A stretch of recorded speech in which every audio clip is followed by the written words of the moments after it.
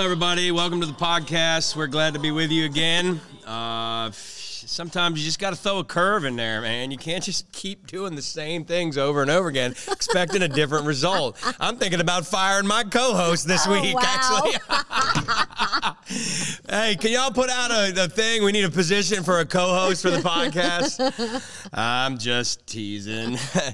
Actually, the only reason that we're probably doing these podcasts is because of the co-host who has to constantly remind me that we have to do podcasts. This is true. You're a blessing. I am. You're a blessing. You think you could ever work for me if we weren't married? You think you'd ever work for me? I think you would work for me. But then I don't know how long that would last. Anyway, you're probably right. I probably would work for you, and you'd probably fire me. You think you'd fire me? I don't know. I don't know if you could fire anybody. Could you fire people, you think? I think you're getting to the point where you could, maybe. There's nobody particular we have in mind. I'm just... There's a couple people I wish I could fire. What Laura does is, because we work together, she said, Darren, you need to deal with that other person so that I'm the one that has to go in and do the dirty work while Laura's home watching a football game or something, Anyway, moving right along. So last week we were talking, Laura, about how to turn the world upside down for dummies. And we actually put it a little bit nicer, how to turn the world upside down. And there's really some powerful principles in there. I believe, let me kill this music here. They got, as we were kind of started out last week, we were talking about commitment, consecration, dedication, all those things. You're not going to turn anything upside down. Hang it up. If you're not, think about it in the sports world. Yep. You're not going to, go farther in sports or in the cheer world or the academic world, whatever world you're in, you're not going to go very far if you are not committed to that world. 100%. So it's the same in the church world, and I don't know why we think differently. Like, we expect so much and to see so much, yet we put very little, if any, effort, into this community that we've been called into. Yeah, it's the all-in principle. I remember you read that story about the one-way missionaries. Oh.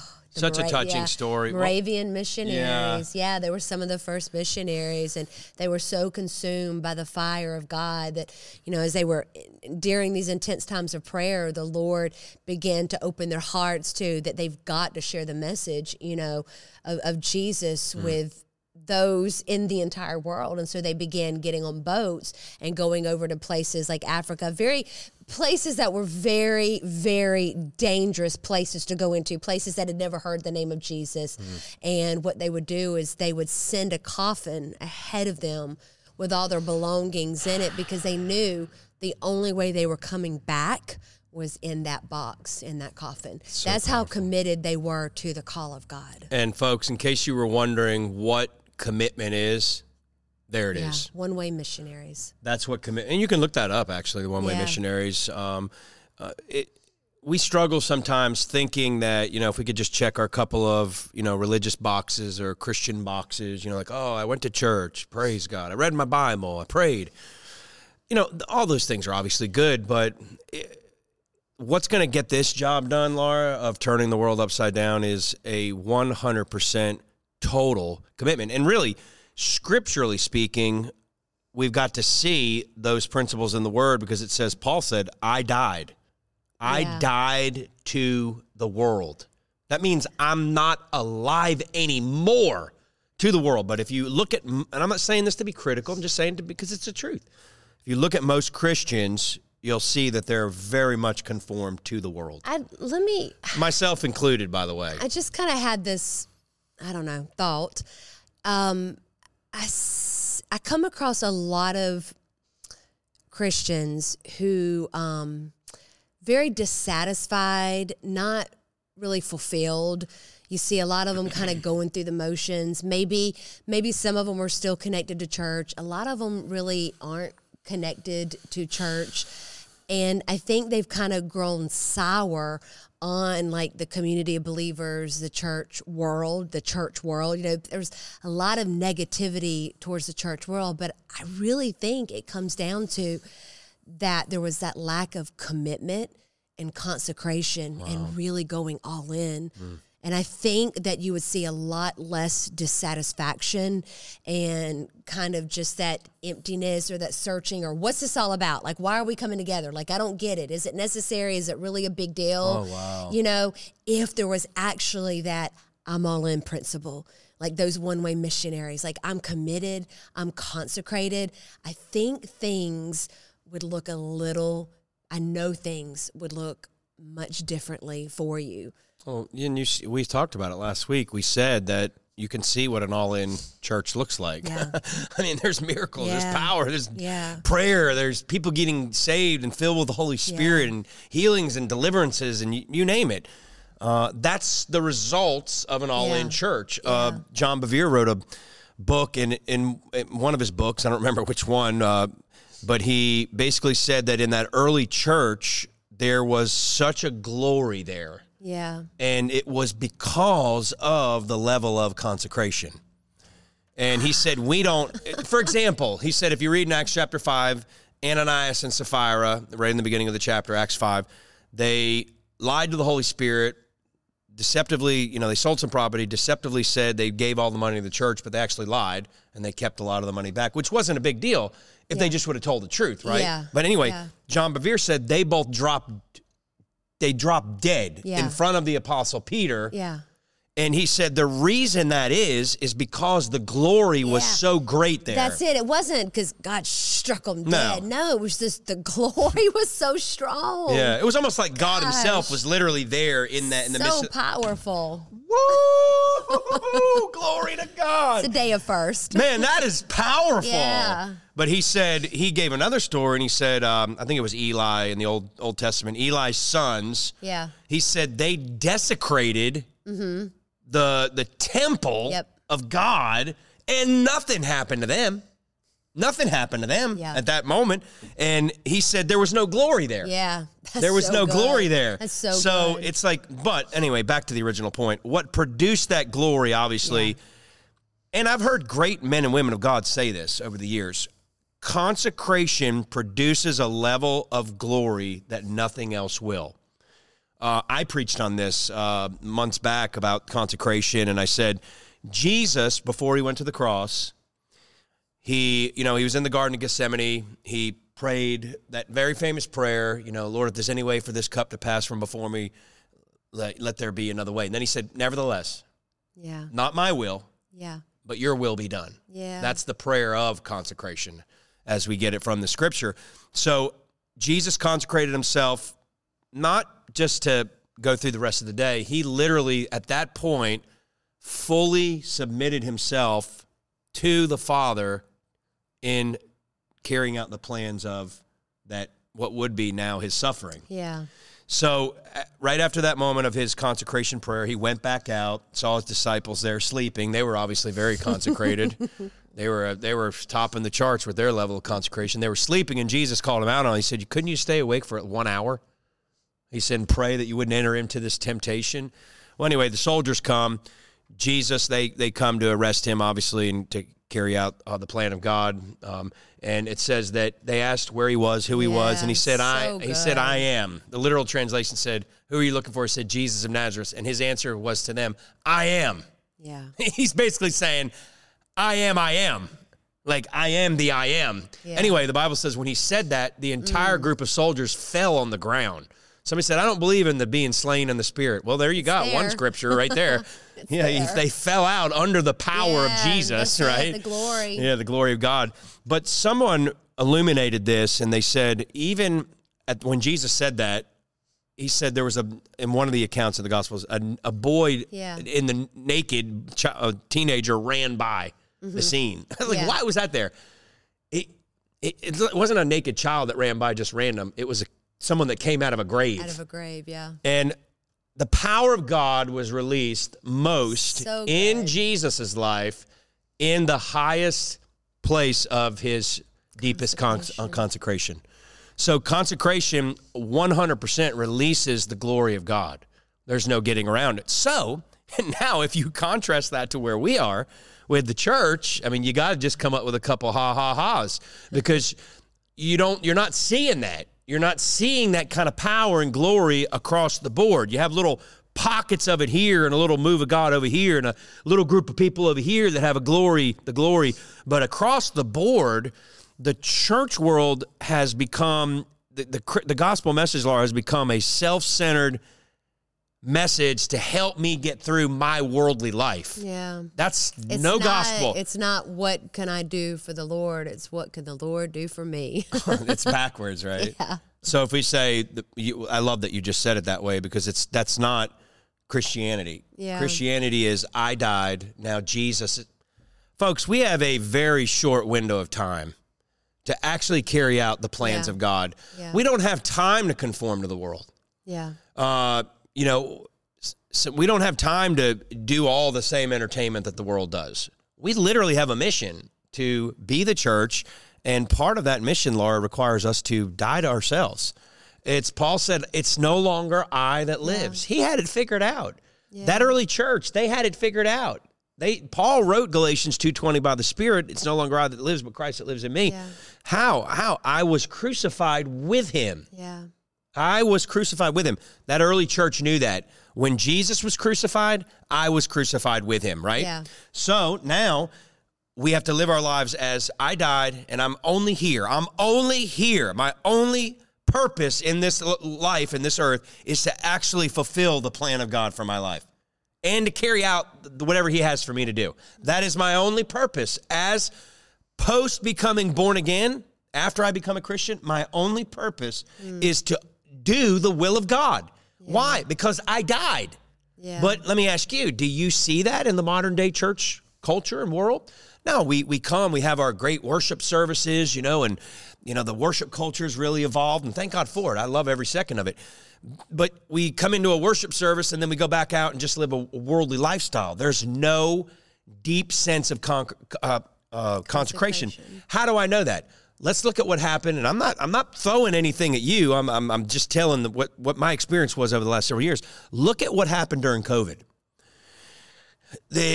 It's like we didn't know who to turn to. We didn't know who to listen. The revealing of the heart. Now, I just woke some of you up just then. Now you're going to listen, right? Because I'm starting to get on some interesting stuff about COVID. But look what happened with COVID. People stopped going to church. Why? Because the whatever organizations were telling us. But thank God there were several pastors all over the world that said, no, our authority is the Lord. Yeah. Some of you don't like this. I don't listen to a health official. Yeah, some of y'all don't like this. Some of y'all don't like this because you don't realize, but you actually are conformed to the world. So you don't like what I'm saying because Jesus said the world loves their own, but they don't love me. So if your heart's connected to the spirit of the world, you're not going to like what I'm saying right now. Yeah. But I encourage you to listen because you need to hear it because it's the truth. But when COVID hit, Laura, the church, they had no idea do we get this? Or what do we do when we get sick? Can we get anybody healed? Do we go to church? No, what we did, we just went right along with what the world was doing. Yeah. But what an opportunity it was for the church to actually shine the light of Jesus. But what am I saying?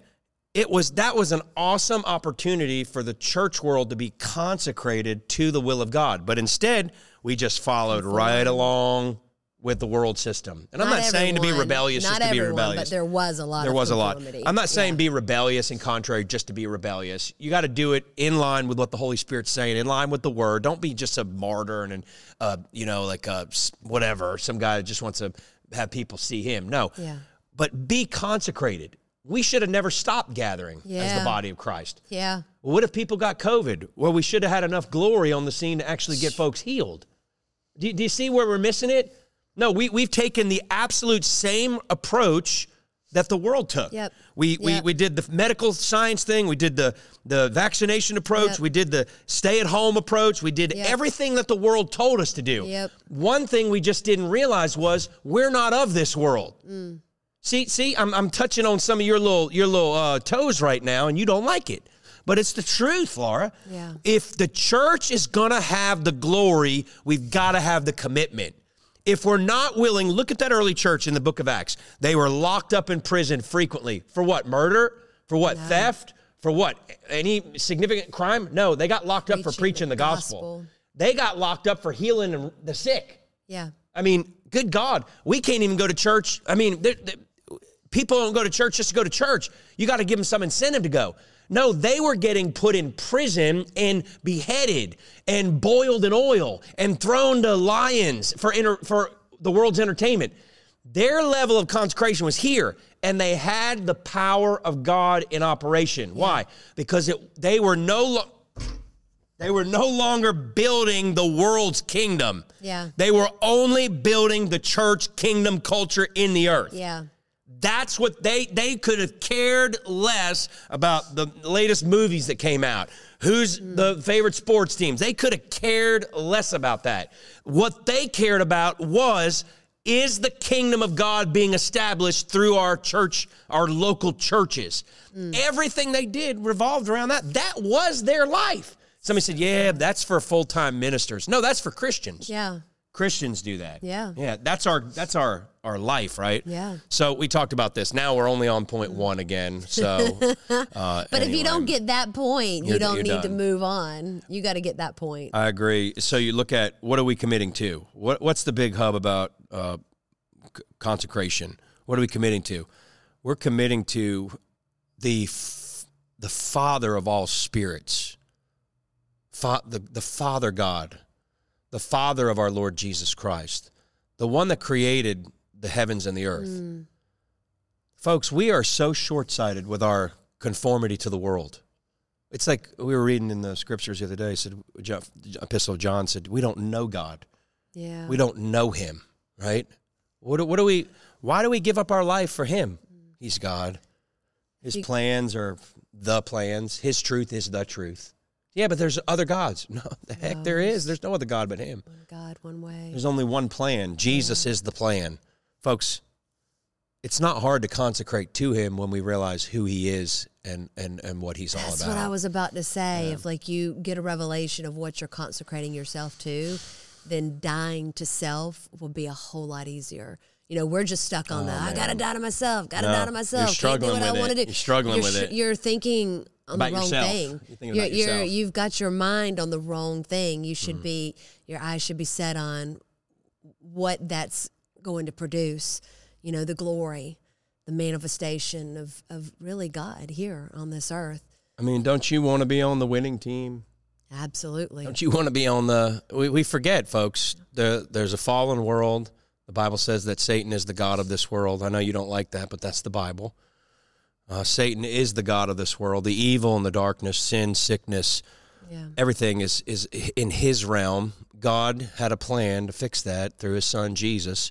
And when we get born again, Laura, our job is to dedicate and consecrate ourselves to that plan. Yeah. Why? The proverb says, why would a dog return? It's like a dog returning to its own vomit. You and I, if we're born again and we're called out of the darkness, why would we ever go back or still take part in darkness? No. And I'm not saying you're some terrible person and you're living in some terrible sinful lifestyle. That's not what I'm saying. No, I'm saying a partnership with the world is a stance of being an enemy with God. Yeah. You don't want to be against God. Yeah. You don't want to take up a cause against him. He rescued you out of that. Now, your job is to get in 100% with him and get behind his plan. So good. So good. It's powerful, right? So that leads to the knowing and walking with the Father. And we talked about last week, knowing who we are in Christ. Yeah. And, these other things, just being effective in our prayer lives. Yeah. True leadership to rise up with vision and heart and infrastructure and love. Love is what the world needs, right? But these things are powerful, Laura. Just to end this, we started last week with Acts 17:6. Mm-hmm. Those that have turned the world upside down have come here too.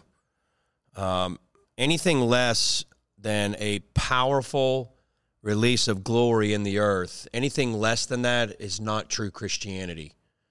Christianity is the religion or the religion of the big, someone said. Christianity is you and I connected with the Father of the universe. Yeah, it's good. And his spirit living in us. Yeah. There's nothing small, weak, inferior about that, right? That is the true source of all things, right? And it's just so powerful, that love. But Acts 17:6, those that have turned the world upside down have come here too. That's your call. That's my call. That's Laura's call. But we've got to get busy about doing this, our Father's business, forsaking the world, drawing near to the Father, hearing from him daily, gathering together in the community of believers, carrying out this wonderful plan of God in Christ, in church, right? And releasing it to the earth. Your communities need a move of God. Yeah. Look at all this COVID. We need a move of God. Yeah. Sickness, disease, people confused, hurt, death. It's disgraceful. But you, the church, you are the answer. You're the answer. Yeah. We're the answer. God's not coming down and doing another move. No. He put his move in us. He put all his chips on the table. And he put it in Christ. And you and I are in Christ. Yeah. We are the next move of God.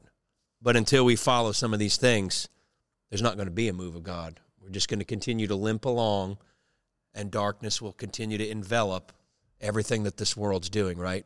We got to break out of this. Amen? It's time to turn the world upside down. I hope you got something out of this. Laura, I'm going to have to turn you loose to do it, just a podcast without me. I'm good. I think you'd do better than me. You think? Maybe. I think you're anointed. Yeah, well, I'm anointed. I know you are. Listen, we love you, and we're praying for you. And listen, 2022 is your year. You better start declaring the word of God. Amen. There's power in your tongue. Amen. Speak the word of God. This is your year for breakthrough into all that God has for you. We love you. We're praying for you, and we'll see you real soon. God bless.